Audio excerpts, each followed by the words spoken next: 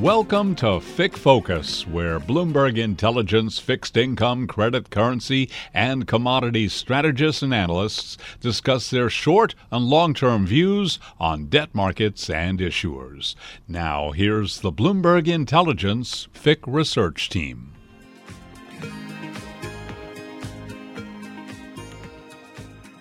Hello again, and welcome to the February 2023 edition of State of Distressed Debt, part of the FIC Focus podcast series, where we focus on U.S. stress, distressed, and bankruptcy markets. It is February 3rd. I'm your host, Noel Hebert, and joining me, as always, our litigation analyst, Nagisa Baluku, and senior distressed analyst, Phil Brindell of Bloomberg Intelligence. In addition, super excited to bring you Phil and my conversation with Paul Goldschmidt, partner and co-portfolio manager over at King Street Capital. And we explore whether the market might be getting a little bit ahead of itself at this point in time, and also a little bit of what makes King Street tick. But first, Phil, over to you. And I don't know what to say besides like, holy camole. I think we're both looking for a little bit of seasonal strength to start the year. But, the breadth and depth at which we sort of got off through January has been pretty impressive. Not least given we've got a pretty mixed earnings season going on. We've got some early bankruptcies that I know we'll get into a little bit later. And you got a Federal Reserve that, at least on the surface, seems to at least still be clinging to its messaging of higher for longer. So I guess maybe walk me through what you've seen in the landscape of distress and sort of what you're looking for going forward. Hi, Noel. Yeah, no, it was a lot like how we expected. We expected January seasonal strength to play a role. And January is the strongest month of credit, at least for distressed, it's the second strongest behind April. And sure enough, we ended a really bad year on a low note. So some sort of correction really doesn't come as a surprise, but it has been quite a correction. Distressed debt was up 8% in the month. The distressed ratio dropped almost 2 percentage points. We look at the ICE B of A U.S. High Yield Index, and that dropped 2 percentage points to 7.8%. The market seems to get really comfortable that inflation's going to come down, and our view remains that we are going to continue in a range, meander, at least on the high yield, this index that I look at, between 100 billion of distress and 150 billion of distress. I don't think it's going to break that range lower, and I do expect that it will break higher come this summer, because I don't believe that the peak distress ratio in this cycle will be just 10.7% from last June. We've always seen that level of at least 24% reached in previous cycles. Yeah. I mean, I think it's interesting because a lot of enthusiasm, obviously, because people are kind of anticipating sort of a pivot in monetary policy, but a lot of sort of attention being paid to the inflation mechanic. But historically, I mean, high yield is not an asset class where I go, oh, wow, it's really sensitive to what's happening in inflation, right? Because I tend to think of that as more of an investment grade thing, but it just seems, it's just a full on risk bid everywhere. So you had mentioned maybe summer as a time for a potential turnaround. I think if we get there, that's quite a bit of leash. Or are you thinking maybe we start to maybe move a little bit sideways before we turn lower? I think it's a lot of sideways. I think what we're going to see is a much longer distress cycle than what we've seen in the past with the shocks. And I think just seasonal strength. April's a very strong month for credit, as I mentioned earlier. March tends to actually be a down month, so I wouldn't be surprised if we're bouncing back in the range. And I don't anticipate, short of some sort of catalyst one way or the other, for much movement there. Now, maybe a little bit less of a driver of your space. I think one of the things we've also seen after a pretty anemic last 11 months of 2022 is a little bit better issuance backdrop. We've seen some companies try to get out there and hit the refinancing button, maybe pull forward some of those 2024 maturities. And, not to front run some of our conversation with Paul, I think, one of the concerns that he has obviously is in the leveraged loan space. Are you seeing anything, or does sort of like the change in the sort of the refinancing backdrop sort of alter any of what you're seeing or thinking?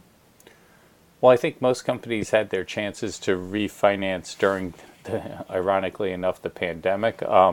And so, when I'm looking at, stress debt over 9%, it seems to be a pretty small amount of debt that needs to refinance.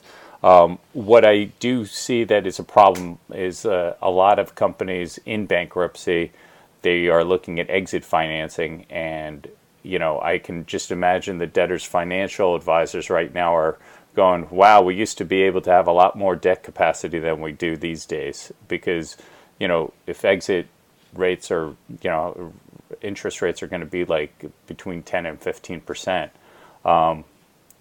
most boards and company management teams are going to want a heck of a lot less debt than lenders might want.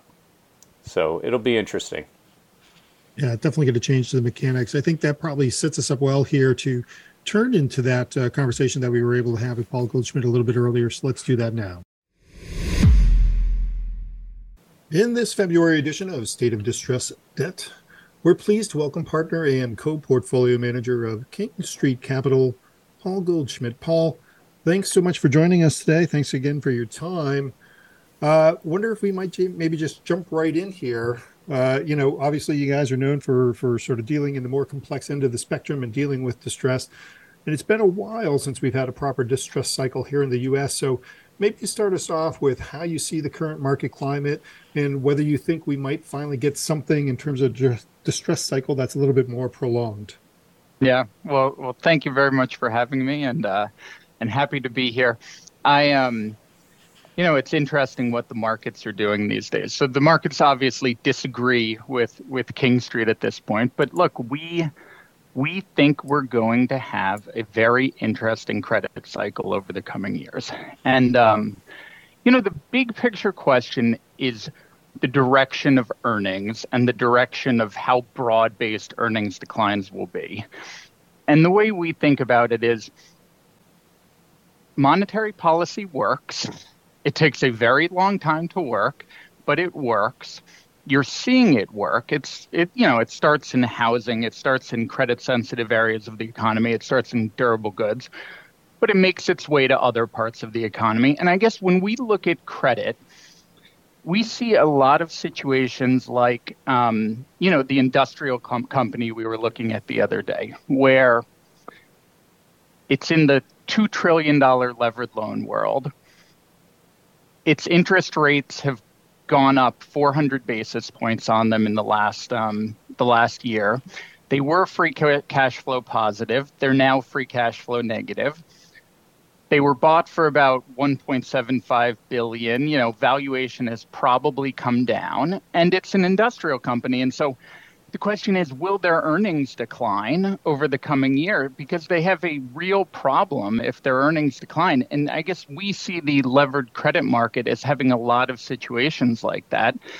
And then the big picture question is, how broad-based will those earnings decline be? Our view is that they're going to be fairly broad-based. Today, the market, tends to disagree with us, but we think that monetary policy works, and there's a very long history of monetary policy working. So, it'll take time, but we're pretty optimistic. Optimistic in a pessimistic way. Unfortunately, in distress, you have to be optimistic in a pessimistic way sometimes. All right. So I mean, listen, you came out of the gate pretty hot there. So there's a lot of things I maybe want to dig into. So maybe one of the first things is the policy piece, right? So clearly we've been in sort of a tightening stance for the better part of the last year. Earlier this week, we got the Fed with the latest 25 basis point hike, but the market was ebullient, in fact, overjoyed that, the disinflationary talk that sort of came out of the Powell's presser subsequently. So I guess, when you see events like that and you see the market responding as enthusiastically as it did, does it worry you at all? Or does it sort of, because I guess, one of the things that's happened over the last few years is, people just get impatient, right? We keep pulling forward this cycle and it doesn't really get to play out. Is there any reason to fear that, or you just think it's volatility here? credit is reflexive. So you have to see that reflexivity. And obviously, liquidity matters and global liquidity matters. And financial conditions are now loosening after tightening for a long period of time. And so you have to pay attention to those things. And, one of the things that we were seeing over the past 6 to 12 months was tightening liquidity coming out of the market. And you can see that in a variety of places in the credit capital markets. You can see it in as simply as AAA CLO paper went from 100 basis points of spread to 250 basis points of spread. And why did that happen? Well, there are a variety of factors, including, Japanese banks and including UK pension funds and including a variety of things. But that was causing systemic issues in the levered credit markets and the levered loan markets. And so that reflexivity of tightening liquidity was causing a lot of issues. Now, for the time being, some of those issues are heading in the opposite direction. I guess the interesting question is, and the interesting market reaction to all of this is the Fed, is the ECB going to be okay at the end of the day with the loosening of those financial conditions? Because they will not achieve their goals if the markets continue to loosen the way that they are. And I guess the market, it's hard to know exactly what the market is telling you right now, but the market may be telling you that the Fed and the ECB are okay if they don't meet their goals. We tend to disagree with that as students of history. We tend to think that Powell believes that he has a goal and he needs to achieve his goal, but the markets are wavering on that. So maybe let's touch into one of the things that I think is really important, because one, you mentioned years in plural, right? So and that sort of speaks to what sort of cycle are we going to get this time around versus the hyper compressed cycles that we saw post-pandemic, or even 2008, which was a shortish cycle relative to what we saw maybe in the early 2000s or in the early 90s or that sort of thing. So, in terms of when you talk about the earnings piece or sort of the repricing of loans, are you looking for something a little bit longer in terms of the shape of this cycle? Yeah. I think you're hitting on something, and we talk about it a lot internally. And we believe this is one of the things that the market is getting wrong right now. Between 1950 and 1990, you had a bunch of normal monetary policy-driven cycles, and monetary policy-driven cycles take a long time. And, as I was discussing, it takes a long time to slow things down, especially when you've just pumped $2.5 trillion of monetary stimulus into the economy. And in those monetary policy-driven cycles, things slowly slow down. You get inflation down because demand is destroyed, unemployment picks up, consumer demand declines, and you get to your goals with inflation. The last 3 decades, you haven't had any of that. You've had asset bubbles burst or systemic events or pandemics where credit quickly sold off, and because there was not inflation, because frankly there was a lot of deflation, central bankers could step in and solve problems, and they didn't have to worry about the policy around solving those problems because there was not a lot of inflation.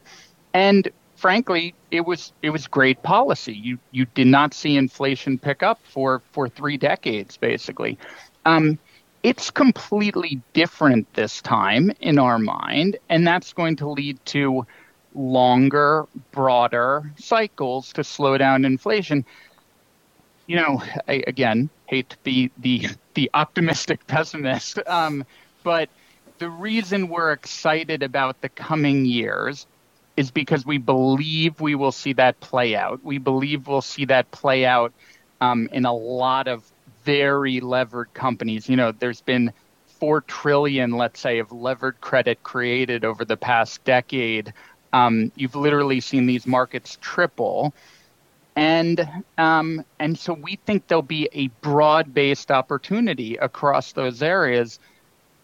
It's not that much fun when you actually have a systemic event.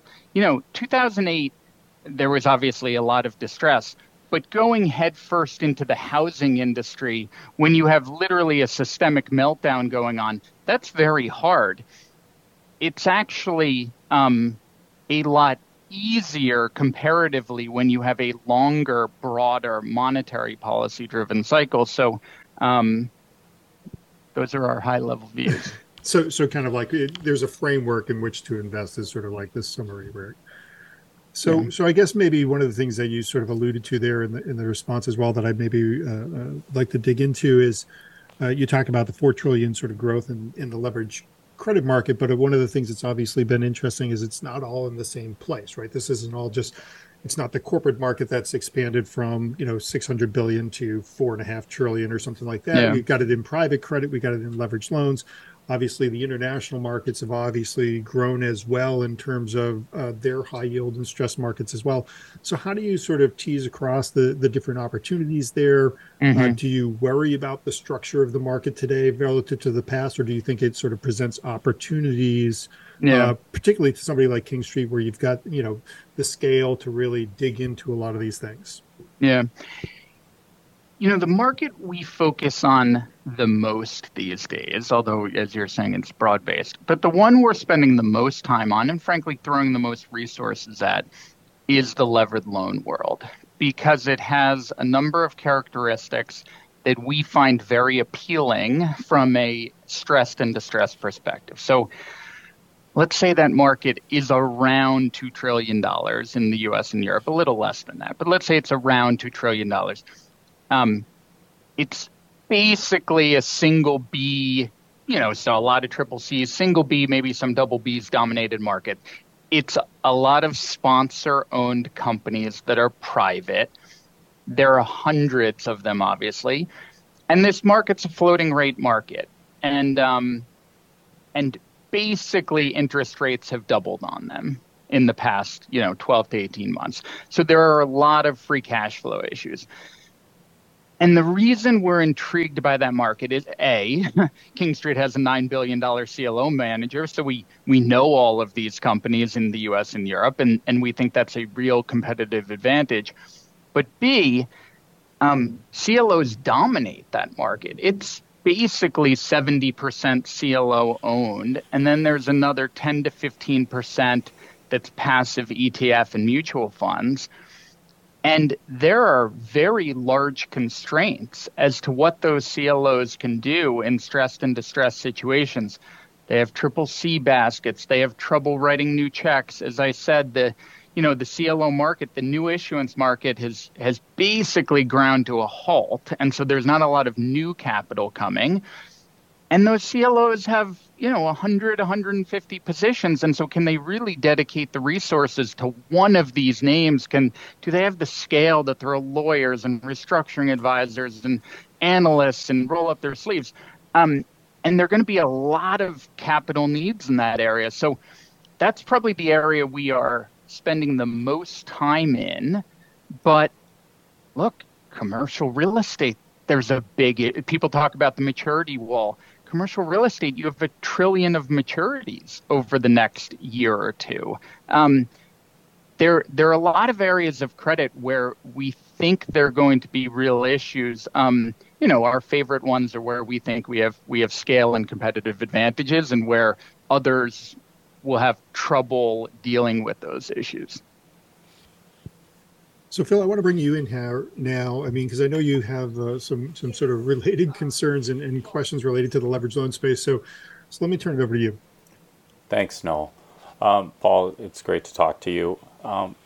What I'm trying to get a better idea of in this current market is sort of the state of mind for like a lot of the different market participants. And, to what extent do you think, how are leverage finance desks looking at the world right now, especially, as they've experienced some hung up deals and that sort of thing? Yeah. Well, they're getting they're getting a nice short-term tailwind right now because there were definitely a lot of balance sheet issues and hung deals, and they are getting some relief in the short term. You know, I think a few things. One, there's been a ton of credit creation, obviously. And when you hit a period like this where the cycle we think is coming to an end, earnings may decline, that's going to cause indigestion. And we think a lot of levered finance desks and, frankly, banks are having to deal with those issues. We don't think they're nearly as bad as they were in, 07, 08. We think bank balance sheets are much healthier than they were back then. But you can see it in a few areas. There are definitely a lot of hung financings. We're looking at those very carefully. We've participated in them. We think they're a really interesting opportunity. There are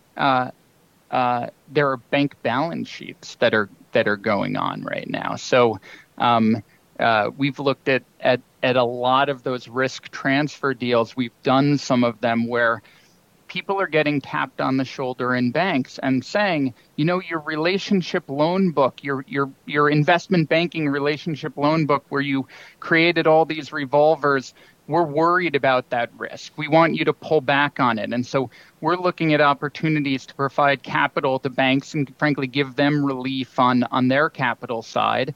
And we've participated in some of those, and we're seeing more of them. So, this is all very normal, let's say, for a monetary policy driven cycle. But again, credit is reflexive. And so if this continues to go on, if banks continue to pull back in credit creation, it's going to cause fundamental issues. It's going to continue to cause fundamental issues, and frankly, the other way around. It could make things better if they move in the opposite direction. That's very interesting.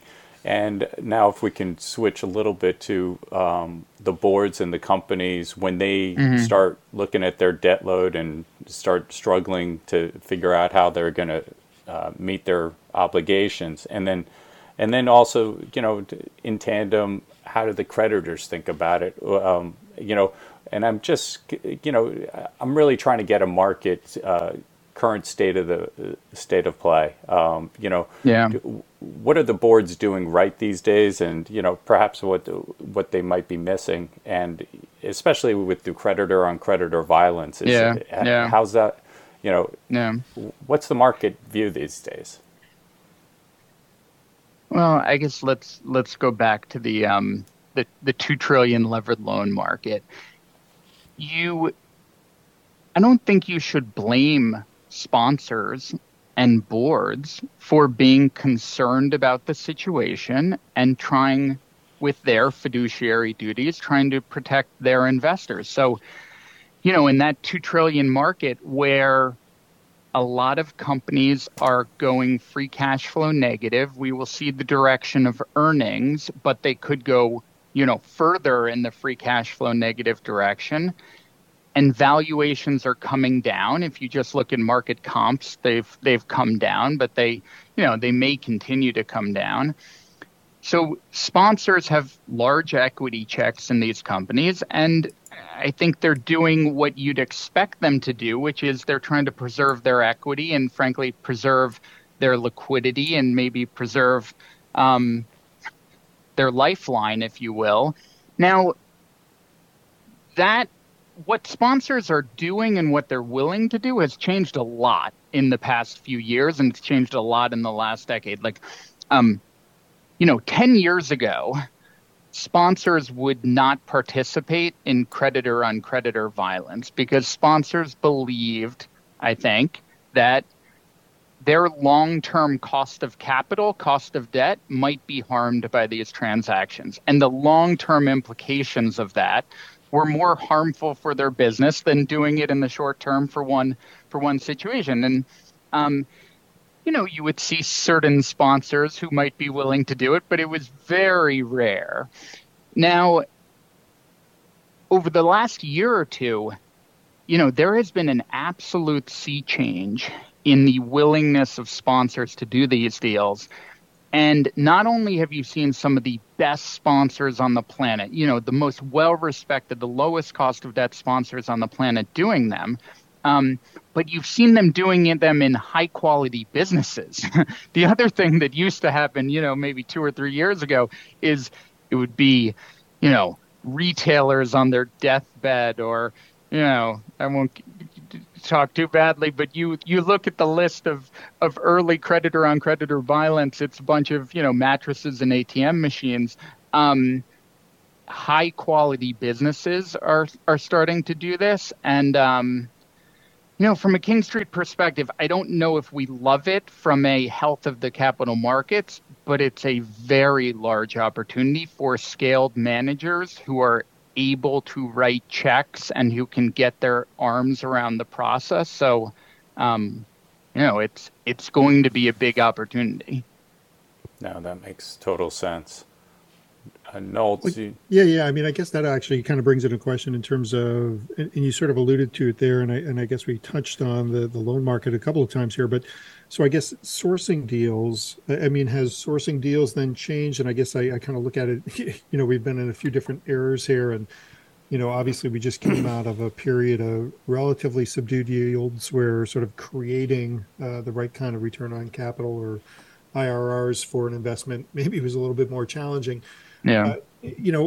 Maybe talk us through sort of how you navigated that, and then in terms of how the landscape's changed in terms of what you just mentioned with the creditor on creditor dynamic, whether that changes how you go about sourcing deals today.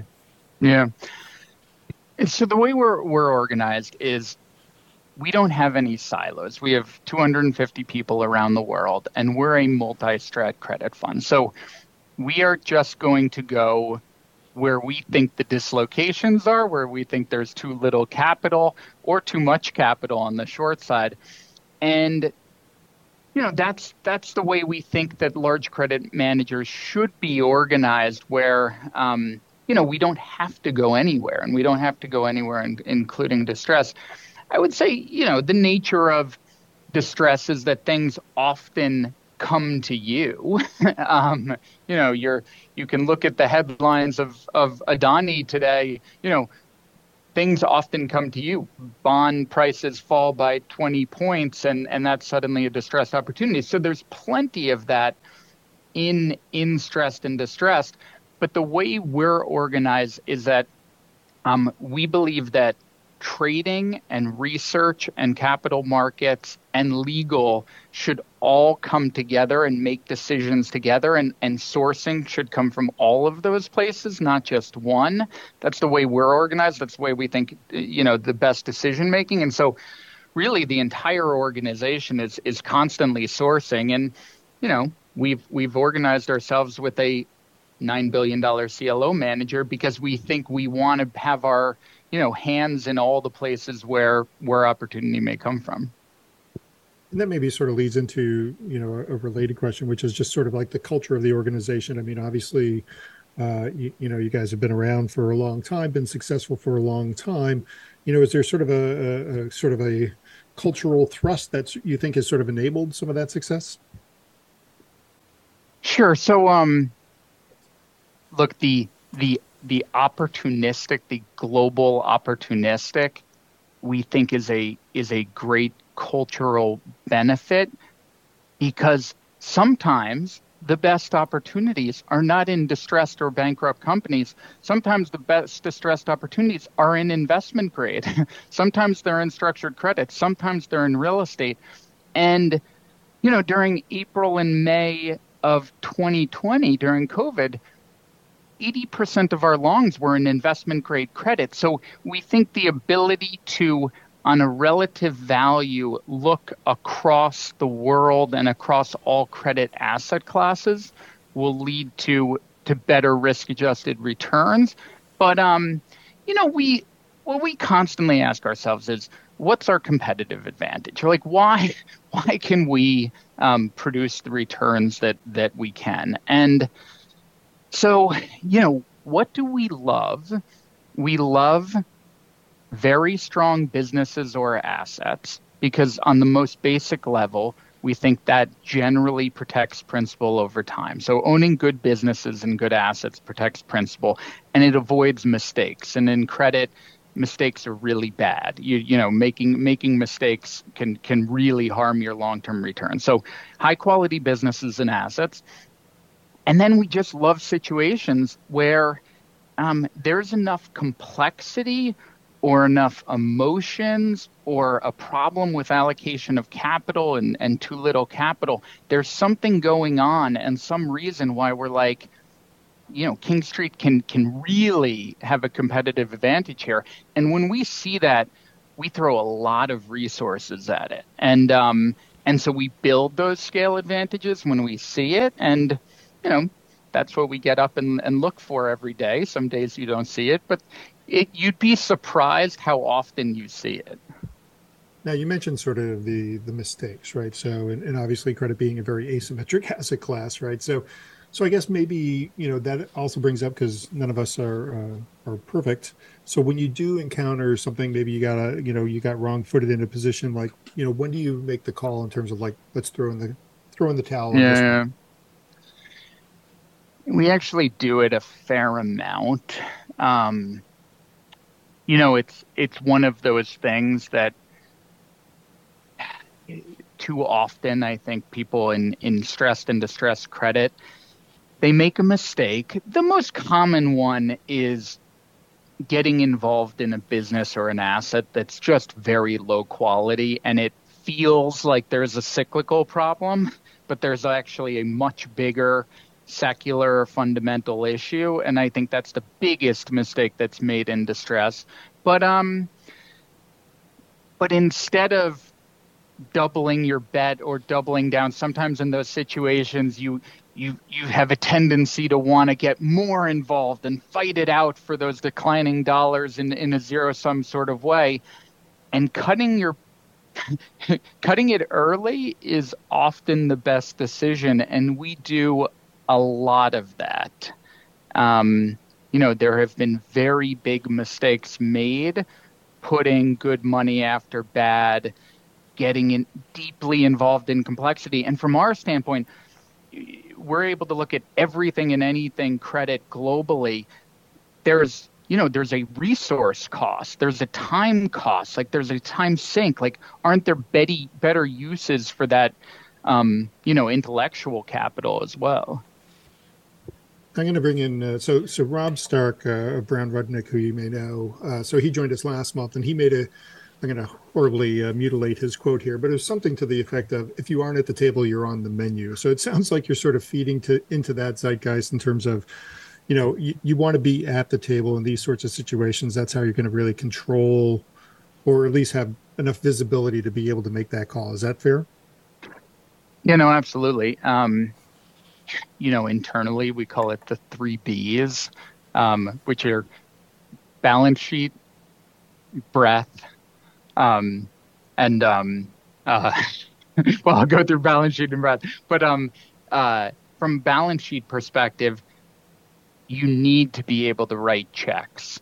You need to have enough capital where you matter as a creditor, and that's going to be really important for these situations that need capital. And, frankly, they may be doing these creditor on creditor deals, and it matters if you're large or small. In terms of breadth, being able to look at the $2 trillion levered loan market, being able to look at those hundreds of companies really matters. Having the experience really matters. Frankly, knowing all of the advisors, knowing the restructuring lawyers, knowing all of the creditors really matters. The third B is brand. And, that's going to be the repeat actor mentality that goes on. And, we want to make sure that people know when they're dealing with King Street, they can trust us. We're going to be fair. We're going to be reasonable. We're going to be someone they want to work with. That's not to say we aren't going to, assert our legal rights and, fight it out in the mud if we need to. But brand is really important. And even in these creditor on creditor deals, remember, it's creditors harming other creditors. you don't want to be a creditor that others are willing to harm or want to harm. And so brand is really important. Unfortunately, in some of these, in many of these situations, it's passive creditors who are getting harmed, who don't have the brand and who people don't believe will be around for the next 30 years. And so there are no long-term ramifications of harming them. And, we think it's really important to have our brand well known. So I guess what they need to do is first maybe get a bunch of monogrammed vests and hats and start from there. But do a podcast here and there. Only this podcast, of course. Yeah. So before I turn it over to Phil, because I know he really wants to get into the process here, because he's big into the nitty gritty, I do want to sort of maybe see if you might sort of enlighten us with maybe a specific situation that sort of you think really sort of captures the complexity that you thrive on over at King Street. Yeah. The the seminal example, if you will, for King Street has to be Lehman Brothers, where it had everything you'd always dream of from a King Street perspective, from a scale advantage perspective. So it had a massive amount of debt. Let's say there was, 200 plus billion of debt, but there were 100 billion of bonds, 30 billion of Netherlands Finco bonds. And most of that debt was issued at a holding company. And what did you own as a bondholder? Well, you owned a bunch of intercompany claims into other bankrupt Lehman entities around the world. And there were 20 plus of them. So you could not possibly analyze a bond unless you knew the recoveries from all of those entities around the world in different jurisdictions. So, Germany and Switzerland and Hong Kong and Japan and the UK and regulated entities and unregulated entities. And so when we see a situation like that, where we look at it and we say, who can possibly see that? Who can possibly analyze this? You need experience across all these jurisdictions. And by the way, you need to be able to analyze the underlying assets. And the best part about Lehman is the underlying assets were actually pretty good. They were financial assets. They were real estate. They were private equity. They owned parts of hedge funds. So the underlying assets we actually liked. And it was exactly the sort of situation where we threw 30 people at Lehman. We threw, half our legal team was working on Lehman. We had restructuring advisors. That's the sort of situation that we love. Lehman Brothers does not come around every day, obviously, but which we're thankful. Yeah, but look, like when we see Hertz during COVID with first liens and second liens and European Finco and ABS securitizations and valuation fights, claims being created around the world. When we see Caesars, when we see Pacific Gas and Electric, those are situations where we're like, we like the underlying asset, and there are real competitive advantage possibilities for scaled players. And so we throw a lot of assets at those situations. That's really fascinating. 30 people. I, as Noel said, I'm really interested in the distressed investment process, and from that perspective, maybe just to keep on Lehman, when you have 30 people like that, who were that great international legal focus might be applicable to Lehman, but like, how do you find the talent that they can like pivot to something else down the road, and how do you guys scale up, scale down? Because I think I know a lot of shops who go, hey, this would be great if I could do scenario analysis on whether we're going to get that Malaysian recovery or not, but they just kind of throw up their hands and make some quick and dirty, and it doesn't sound like that's good enough. And I guess look, it's scale really matters in distress, and we think scale continues to matter.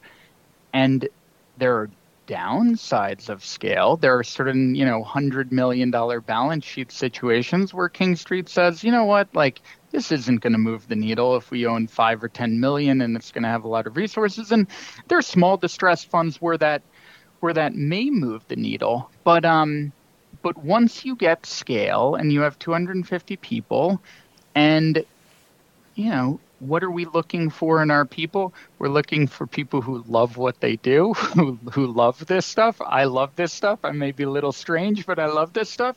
And so we're looking for great assets, or great intellectual assets. We think we've found a lot of them, and we just want athletes who are multifaceted and can look at a variety of things and love digging into complexity.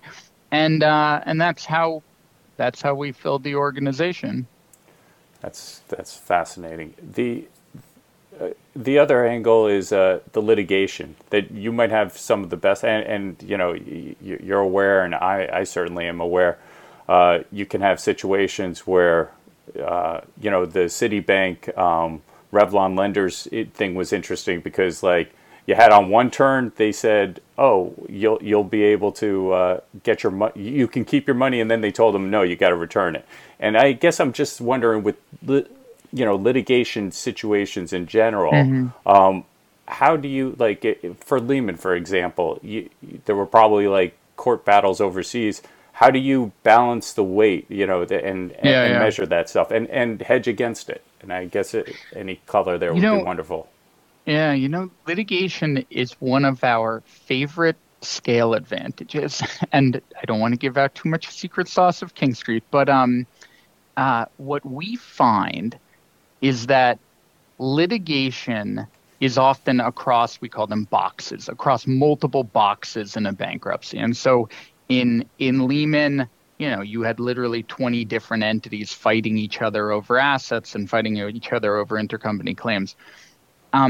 For most credit funds that, let's say they have, 20 people, what can they really do? They look at one of those boxes and they say, I like this bankruptcy litigation claim.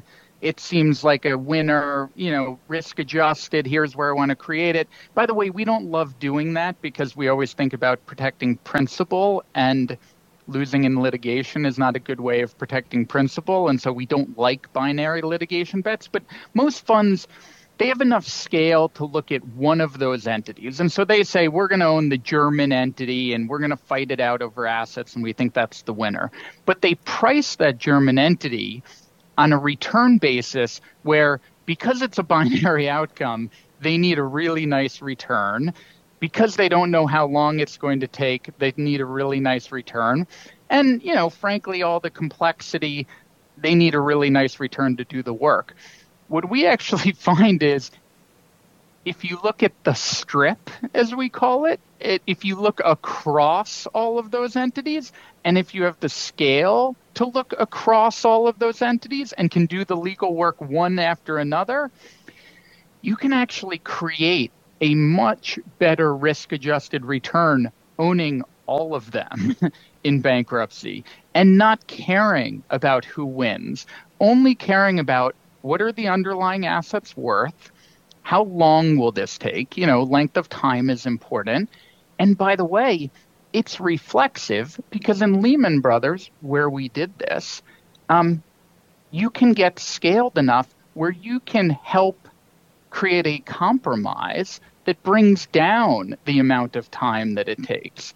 And you can work in between those entities. And by the way, everyone loves you, and it helps your brand because you're helping to get to a compromise. And so, again, Lehman is unique, but you would be surprised if you looked across litigations and bankruptcy, how often this happens and how often this is mispriced. And we find it to be one of our favorite scale areas.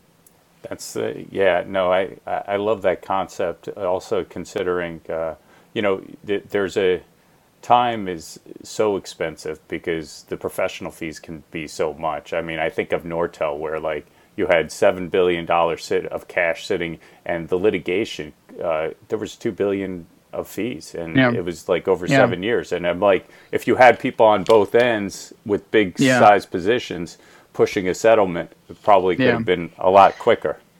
And look, we put on that trade in Nortel, to be frank. But yeah, look, that's an element that is becoming a bigger and bigger issue. You know, you brought up an example, but expensive litigation and expensive bankruptcy processes in general are fairly alarming. And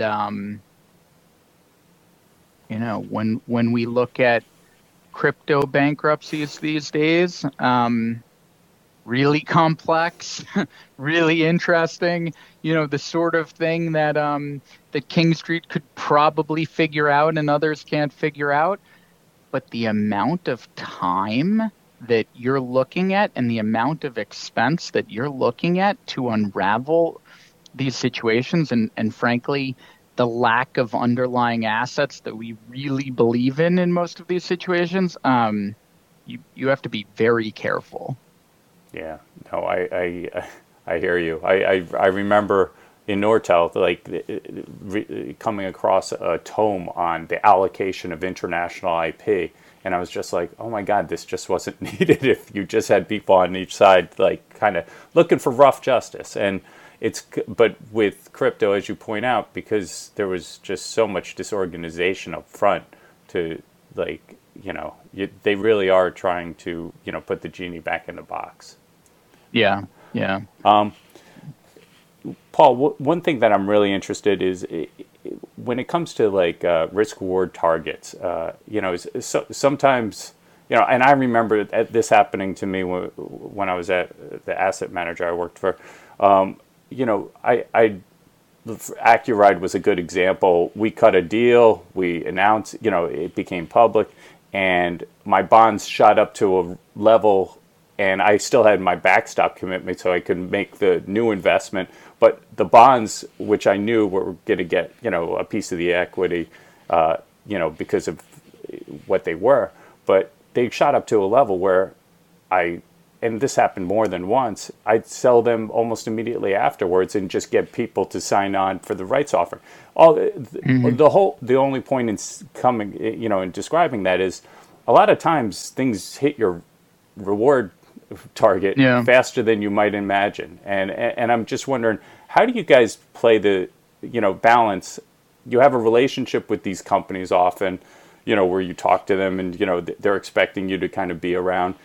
But at the same time, you're working for your fund, Matt, your funds, you know, your clients. And, you know, if you see a wonderful opportunity, it might be time to get out. And I just, if you could discuss that. Yeah. You know, I talked about quality. I talked about quality of business, quality of assets. There are other important areas to why we like high quality businesses and assets outside of, you know, they're good at protecting principal on a fundamental basis. We also like them because they're large, you know, they're generally larger businesses. They have bigger balance sheets. They're scaled players. They're market leaders. And you can leave when the investment works. And as I said, you know, we're a multi-strat credit fund, so we're rotating capital into the most interesting situations, whether they're distressed or stressed or IG. The ability to do that, the ability to leave when you want to leave, is very important for us. You know, we talked about competitive advantages. Our competitive advantage generally is not that we're going to be on the board and turn around the business and, you know, try to ride this thing for years. You know, in fact, one of our favorite investments is we find a solvent business, a great asset, whether it's pipelines in 2015 or European industrial companies in 2012, or, you know, even cruise lines and leisure companies during COVID. We find a great company or a great asset that we think is absolutely solvent, The market doesn't think that for the time being, and we're playing that that's only a temporary condition. The credit markets will believe they're insolvent for a temporary amount of time, and then we leave when it's April 2021 and the market believes that COVID is no longer an issue. And, all these high yield and IG positions that we think were completely solvent and great businesses, we leave when it becomes 2016, 2017, and people believe that Williams is completely solvent and they didn't know why they thought it was insolvent and it's an IG company, we leave. That's sort of critical for our model as well. Yeah, no, I find that interesting. And I definitely hear you when it comes to. I remember thinking my favorite distressed investment is one where I don't have to get on a committee. I can just buy a bond at 50 to 60 cents and it goes to par. Yeah. In this, and also I tend to agree with you that we are in a different kind of distress cycle than what we've seen with these systemic shocks. And, as we think about it, and we're in this higher rate environment, and if inflation is a little bit more sticky than what people are anticipating, at least the current market in the past month, how does that affect your thinking around, the securities, and and I'm specifically thinking the fulcrum instruments in a lot of these companies. One of the things that struck me in looking at names recently is the high current coupon on a lot of their debt, and that even if you restructure these companies, the cash flow that they're generating currently, or maybe even in a good day when they exit, is simply not enough to pay these hefty coupons, and so I'm like, there's probably going to have to be a lot more debt shaving than we've seen in previous cycles, and I just wonder, hear your thoughts on that matter. I mean, maybe our favorite area of the capital markets right now are post-bankruptcy financings, or even in bankruptcy financings, because we think there's too little capital in that area and you're getting paid too much to lend to companies that are, especially if they're high quality businesses that are coming out of bankruptcy. But as you say, there are major implications to that. If your cost of debt is 13 or 14% coming out of bankruptcy, what is the implication to your, levered free cash flow return if you're an equity holder? It's not very good. I talk about the levered loan market where, because it's floating rate, because there wasn't enough hedging, you get immediate ramifications to these rates moves. But obviously, if rates don't come down, you're going to have major ramifications for the credit markets in general as fixed rate debt comes, to maturities as well, or as refinancings occur. And so you can't lose sight of that. We like the debt side of these businesses because we think it's a place where there's too little capital, but you cannot ignore the ramifications from an equity perspective. And obviously, the sponsors in that $2 trillion loan market, the sponsors are realizing this issue, and that's why a lot of these, creditor on creditor deals are happening. Yeah, no, it's pretty amazing because like Party City, which just filed, their bonds were below 10 cents on the dot. Those are first lien bonds that were just done in 2021. Yeah. And look, you could say they deflated. Oh, look at that. Yes, I'm here all day. Thank you very much. The situations where you're still going to have a fair amount of debt, that debt's going to be very expensive, earnings may not be growing, they may be declining, are going to lead to needs for capital, needs for equity checks, and needs for equity checks in a market where, it seems wonderful today, but people are not reaching into their pocket as much as they used to. They're concerned about all these fundamental issues. So it is really raising the cost of capital across stressed and distressed. We will see what direction that goes in over the next year or two, but it's pretty interesting. With exit structures, I wonder if, like, with this cycle, are we going to see more rights offerings where people are getting back? There might be a reluctance depending on if there's a lot of debt, but convertibles, that sort of thing. Do you guys have a playbook for how you like an exit structure or exit security to look like? Yeah, as credit investors, and frankly, as credit investors, where we like to capture a dislocation and then leave. Okay. We like credit coming out of a bankruptcy more than we like writing an equity check, and that's just King Street. But from our perspective, there will need to be a lot of equity checks, a lot of rights offerings in bankruptcy processes, also because there's not enough capital in that area generally. And so your willingness to write a check, you'll get paid for it. And again, not to go back to the levered loan world, but there are just a lot of creditors who cannot write a check. Like, it is not possible for them to write a check. And so if you can come in with a check, you're going to get paid for it. There's probably going to be an opportunity. And so, we're facing the reality of that situation, and we're willing to write checks. But from a risk-adjusted perspective, we certainly like a nice debt position, even, a convertible debt position, more than straight equity. Definitely. And my final question is, given your firm's,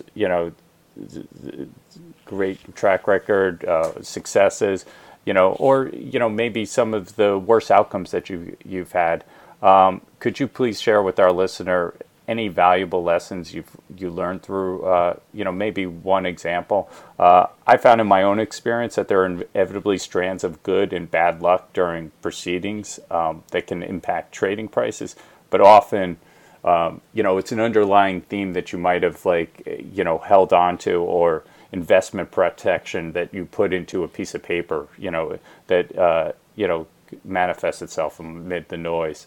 And any example would be welcomed here. Yeah, and I just want to append that it's listeners. There will be more than one listener to this podcast. So go ahead. I didn't even mention coming in that I am a listener of this podcast. So you'll at least have me on the other side. Examples of where we've made mistakes. I'll give you. We've made enough mistakes in our career, but the ones that I really regret, and the ones that we've exited, God, the shrinking pie, the making a mistake on quality of business or quality of asset, I hate that. And it's why we really have avoided areas like retail, like department stores, things that are constantly, you're coming in contact with fads or fashion or bad businesses. We then make the mistake in those situations where we get attracted by complexity. We get attracted by a process fight or a process element. It's topical today as it's going through its second restructuring, but the first time around, it's the fourth player in Brazil Mobile. It has a fixed wireline business that are not really in the big cities. It's sort of the less urban cities. The first time around, there's a lot of complexity. It was a tiny position for King Street, but but you really regret getting involved because of the complexity in situations like that where there's a shrinking pie. I would say the other thing is that from a policy perspective, and there's a lot of policy in large bankruptcies, you really want to be on the right side of policy. And you don't want to be taking a legal argument or a contractual argument that is on the wrong side of policy, in my mind, because judges are human beings and policymakers are human beings.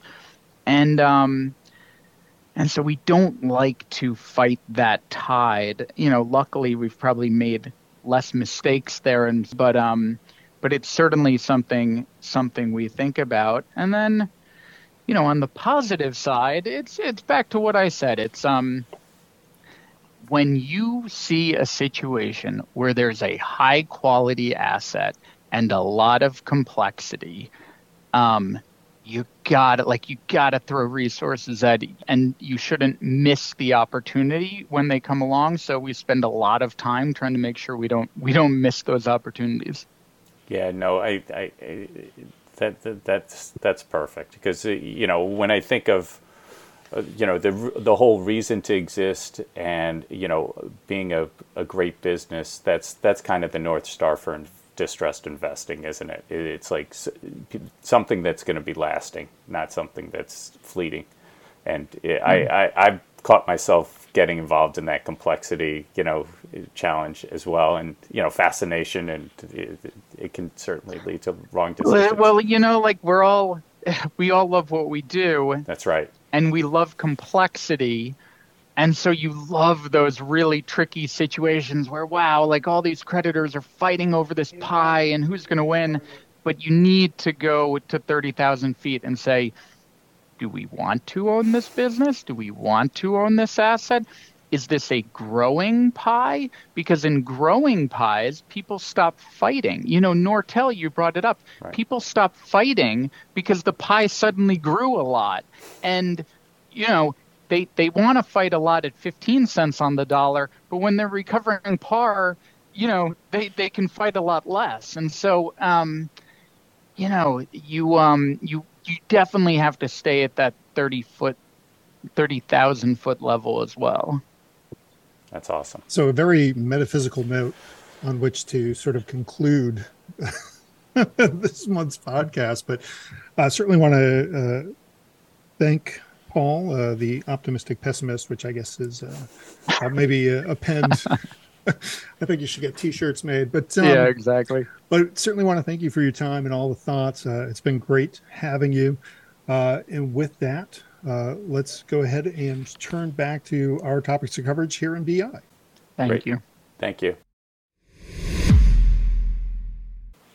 So turning now, I guess, to some of the things that we're looking at internally. Nothing more, I think, sort of interesting and relevant than what we've seen most recently out of the J&J hearing. So let's bring in Negisa Buluku here to sort of walk us through not only what we learned most recently, but also what the implications might be for sort of related types of issues as they tie to things like 3M. I always want to say GM there, but at 3M as well. Negisa? Hi, Noel. Thanks. So we do finally have a ruling from the Third Circuit reversing the New Jersey Bankruptcy Court and dismissing J&J's bankruptcy, the bankruptcy of its talc unit.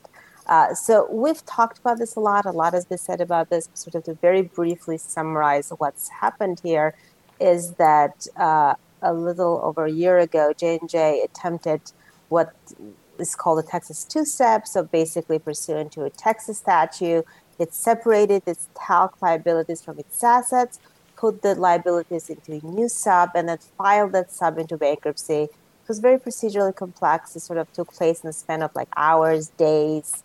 The case was filed in North Carolina, and then it transferred to New Jersey. The first thing J&J did was ask to extend the bankruptcy's automatic stay to the parent. So it was a J&J talc unit that filed, LTL management, and then it sought to extend the automatic stay to the parent. And if successful, the whole goal was to achieve what sort of outside of a small handful of companies who are currently attempting this in North Carolina. It just has never been done before, to basically allow solvent company like J&J use bankruptcy to settle all of its tort liabilities related to talc claims. The key challenge, there would be many challenges to this, but the first one was this idea of bad faith, basically that the bankruptcy wasn't filed in good faith. The J&J court approximately just a year ago sided with J&J. So it decided that the case was filed in good faith. It extended the stay to the parent and lawsuit stopped. Since then, the company has been free to settle its cases in bankruptcy. So it's been over a year, basically. As is often the case with these cases, the appeal got expedited. It went to the Third Circuit, and we had been waiting for that case for just over 4 months. So what happened on January 30th is that the Third Circuit reversed the bankruptcy court. And why? I mean, there could be many ways to have done this, but it all came down to basically Johnson & Johnson being too generous in a way with its bankruptcy. The cornerstone of a Texas two-step has always been, as has been in the case of J&J, is this funding agreement. The purpose is to fund the bankruptcy and the ultimate settlement with some source of funding. In this case, in J&J's case, that funding had this floor of $61 billion that happened to be the value of all JJCI, which was a previous sub that held assets and talc liabilities. So the whole point was to just take those liabilities away and leave the assets outside of bankruptcy. And those assets, $61.5 billion, became available to pay this claims. While the Third Circuit, as I said, the Third Circuit faced several legal. It could have gotten many ways to treat this case, but it answered only whether the Chapter 5 was done in good faith. And in doing that, it focused particularly on this idea of financial distress. It said that financial distress is vital to the good faith legal standard. It's still good faith is not defined in the bankruptcy code. Sort of courts can define their own way of defining it. But the Third Circuit said that without financial distress, there's no reason for the J&J talc unit to have filed for Chapter 11. In terms of financial distress at the J&J level, as opposed to more broadly at the subsidiary, right? No, it's actually financial distress of the subsidiary, because even though the subsidiary only had liabilities, it had this funding agreement, which was a huge asset. This funding agreement that was worth, a floor of which was worth $61 billion. So it said there's just no reason for it to file because it has this funding agreement, even though it looks like just a sub that holds liability. The court, besides that, the court was also optimistic, at least more optimistic, I guess, than the bankruptcy court was, about sort of J&J potential favor a settlement in bankruptcy, a big driver to the bankruptcy. Some would say, maybe J&J was somewhat denied, perhaps, that was this $2.24 billion verdict, the income verdict that J&J, that was against J&J just shortly before the filing. Obviously, $2.24 billion, a huge verdict. When you think of thousands of talks that the J&J faces, that could obviously raise a lot of concerns for the company. That said, I mean, I think there is this possibility of a theoretical possibility, at least, of having a successful Texas two-step by funding a funding agreement, I guess, just enough to not violate the fraudulent transfer laws, but also not enough to still leave this new entity in financial distress. And it's sort of unclear to me and whether that's possible, but it sort of still leaves, there's still sort of this potential out there. As far as J&J goes, I think the court was very careful to point out that this decision doesn't mean that J&J can sort of go out now, drop this funding agreement, or at least lower it and then enter bankruptcy again in a few months. the court said you can't do that, and that's particularly because of fraudulent transfer concerns here. You can't just give up cash or funding that you had without getting anything in return. So at least for 2 years, pursuant to the bankruptcy court, J&J cannot go back in bankruptcy. And there's still more to the case. Yes, there was a reversal at the Third Circuit. The only remedy for it is dismissal. There's no other way around. So you just cannot be in bankruptcy anymore. But that said, I'd imagine J&J will file what we'd call a petition en banc, so just asking the full appeal panel, the full appeals court, to review the case again. Those requests are rarely granted, though they can be. And the next step is, of course, trying to petition for U.S. Supreme Court review. So is the summary here that we're petition aside, that we're kind of done with J&J for a little while? Is that? If those efforts fail, especially the Supreme Court petition, that probably has. That's probably what we're looking into next. That yes, with J&J we are down. Now, what does this case mean for other Texas two-steps, or what does it mean for 3M, which is not a Texas two-step, though very similar sort of an approach and what it's trying to do? It's unclear. It's not good news, of course, but this is spread out among circuits. The other Texas two-step cases are in North Carolina, so the Fourth Circuit, and 3M is in the Seventh Circuit. So it doesn't help 3M. In 3M, their earplug unit is appealing the bankruptcy court decision to the Seventh Circuit. And there, it's actually sort of a similar approach. The Indiana Bankruptcy Court there refused to extend the bankruptcy protections to the bankruptcy stay to 3M, based primarily sort of in this idea of this earplug unit that's in bankruptcy having 3M's uncapped commitment to fund all earplug liabilities. And the question is different in 3M. It was a question of whether or not to extend the automatic stay. It wasn't whether or not the case was filed in good faith like it was in J&J. So there's not. But this funding agreement is part of the central part of both these bankruptcies, and it became sort of the downfall of both of these bankruptcies, at least in 3M's case, at the bankruptcy court level. There's again pointing out there's different circuits. The Seventh Circuit does not have to look at the Third Circuit. Certainly doesn't have to agree with it. If they don't agree, this sort of sets the case even more up for Supreme Court review, most likely. So I think people are always interested in timings of the decisions. I guess the last thing I'd say on 3M, based on what the filings are looking right now, I'd say we probably expect a decision there in the second half of this year. So maybe a philosophical question. I open up this to both of you, since you're both sort of in that space. Do rulings like this, do we think they're good for bankruptcy overall, to kind of say, okay, listen, these well-capitalized debtors that are, basically trying, I would think of it as financial engineering, but I guess this would be bankruptcy engineering or whatever else, in order to sort of limit liabilities or whatever else. Do we think it's good that the courts are sort of coming down and saying, maybe not so much? Or do we not think it really matters much? So, I mean, this is we could speak of days on this, and there's a lot of policy questions and all that. Question is always good for who, right? That's really, but I do think what they do point out. Spoken like a true lawyer, yeah. well, but I think at the end of the day, I think they do point out to certain benefits of the bankruptcy system that certain parties may wish to sort of extend to other systems, say the MDL, for example, whether it's efficiency or sort of this ability to bind future claimants. Those are unique to bankruptcy that you cannot get outside of it.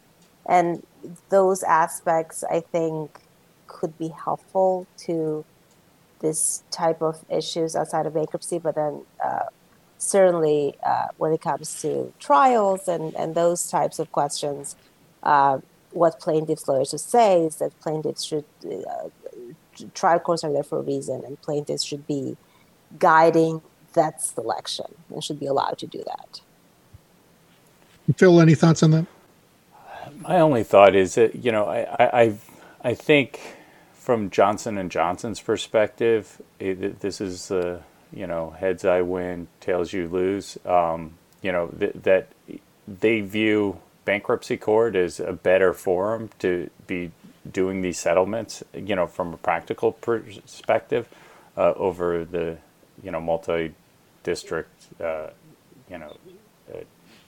that you'd have outside of bankruptcy.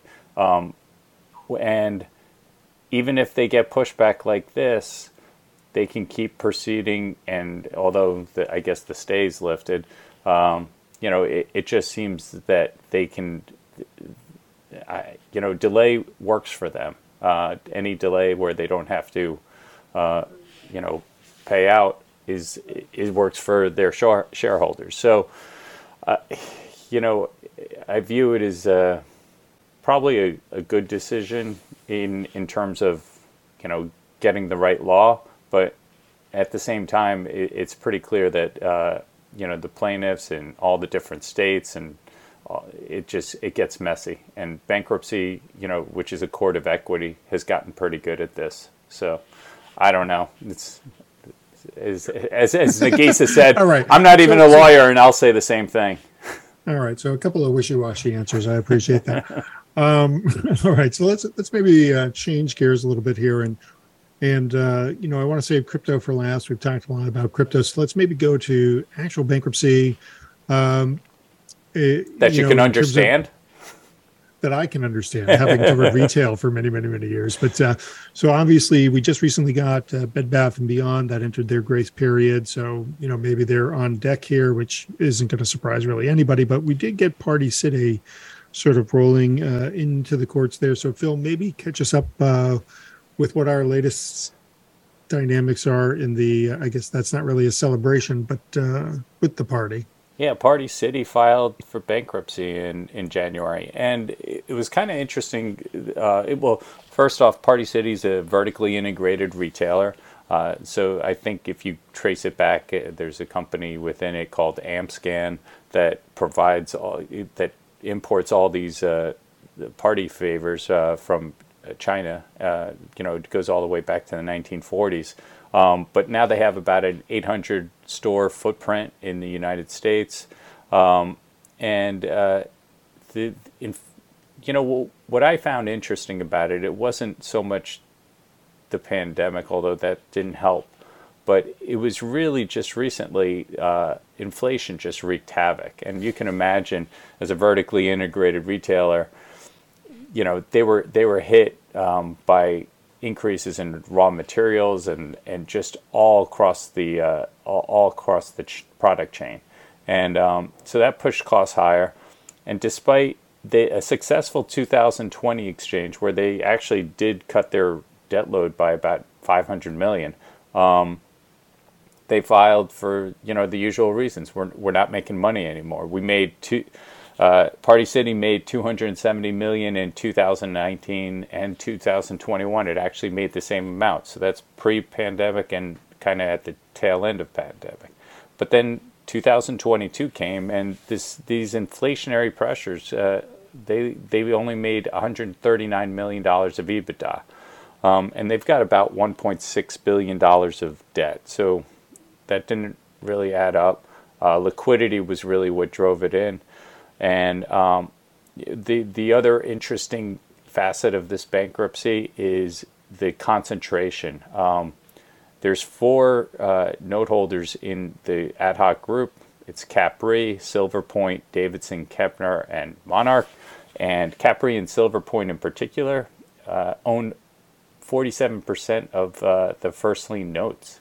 So you've got a very concentrated group that the company is working with. And they've basically funded $150 million DIP financing that's really going to roll right into a rights offering. So what's interesting about that is when you have a DIP that's planning on being replaced by a rights offering, chances are there's not a whole lot of debt there's not a lot of debt capacity there. Because usually if there's any kind of debt being distributed out, it's going to, potentially, people who are at the top of the capital structure. Anyway. So is there a sense of whether this is a restructuring? Is it a liquidation? Is it we're going to carve out pieces? It's going to be a reorganization. The company has a business plan that calls for $272 million in 2025 of EBITDA. In terms of EBITDA? Yeah. And, this $150 million that they're funding, it's going to be an extremely quick bankruptcy. It's a 5-month maturity on the DIP. They're going to go in and out.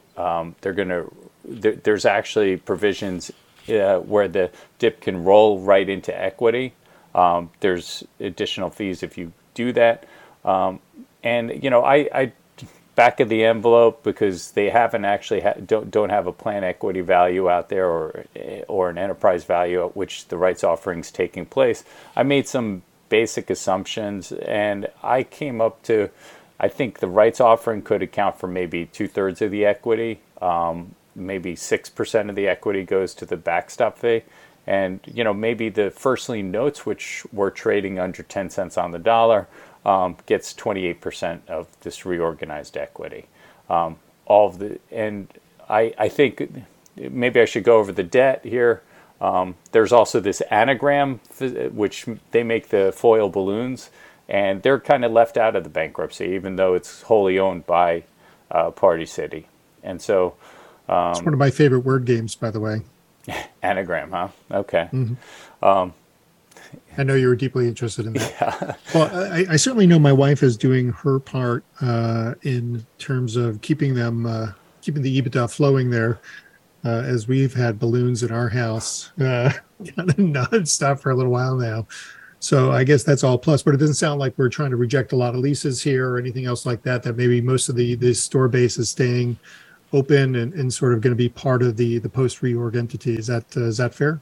That's very fair. This is not Bed Bath & Beyond. This is going to be this. We'll save that one for the March podcast. I suspect we'll have the opportunity to talk about it. Yeah, I am. They are going to take advantage of it to close any poor performing stores. That's for they laid that out in their business plan. But they're looking to free capital up so that they can invest in refurbishment. There was significant disclosure on the business plan, which is great to see when you're looking at these companies from a public perspective. But just generally, I think this is going to be quick in and out. I think, I think there was a news article about equity potentially like trying to organize.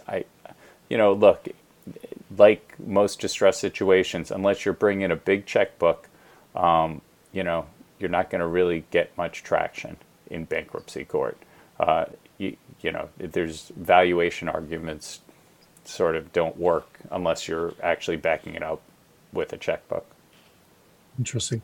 So maybe a good chance to pivot now to a bankruptcy that always reminds me of one of my very first gaming consoles, not the first, but one of my first, and that would be the Sega Genesis. But without the Sega, let's go a little bit of Genesis back to the crypto space because we just can't get enough. Sure. So this Genesis filed just about 2 weeks ago. It does look quite different, though, from what we're used to seeing in crypto bankruptcies. It appears for now to be focused on this very quick global consensus. The hope was to reach it by the end of January. It didn't happen, but there's a status hearing on February 6th. So I think the idea is that maybe it will be reached before that. If not, there's this ask for a mediation, for a court-ordered mediation process that parties will jump into. There's a complex capital structures. I want to quickly go over who the parties are. There's only 3 Genesis units that filed for bankruptcy, and they were all part of the lending business. The parent, the Digital Currency Group, is not a debtor. The Genesis paused withdrawals November 16th, and then put in place a special committee to investigate the company just 2 days after that. The restructuring seems sort of primarily dependent on a settlement and negotiations with there's over about 1.65 billion that Genesis is owned by its parent, the Digital Currency Group.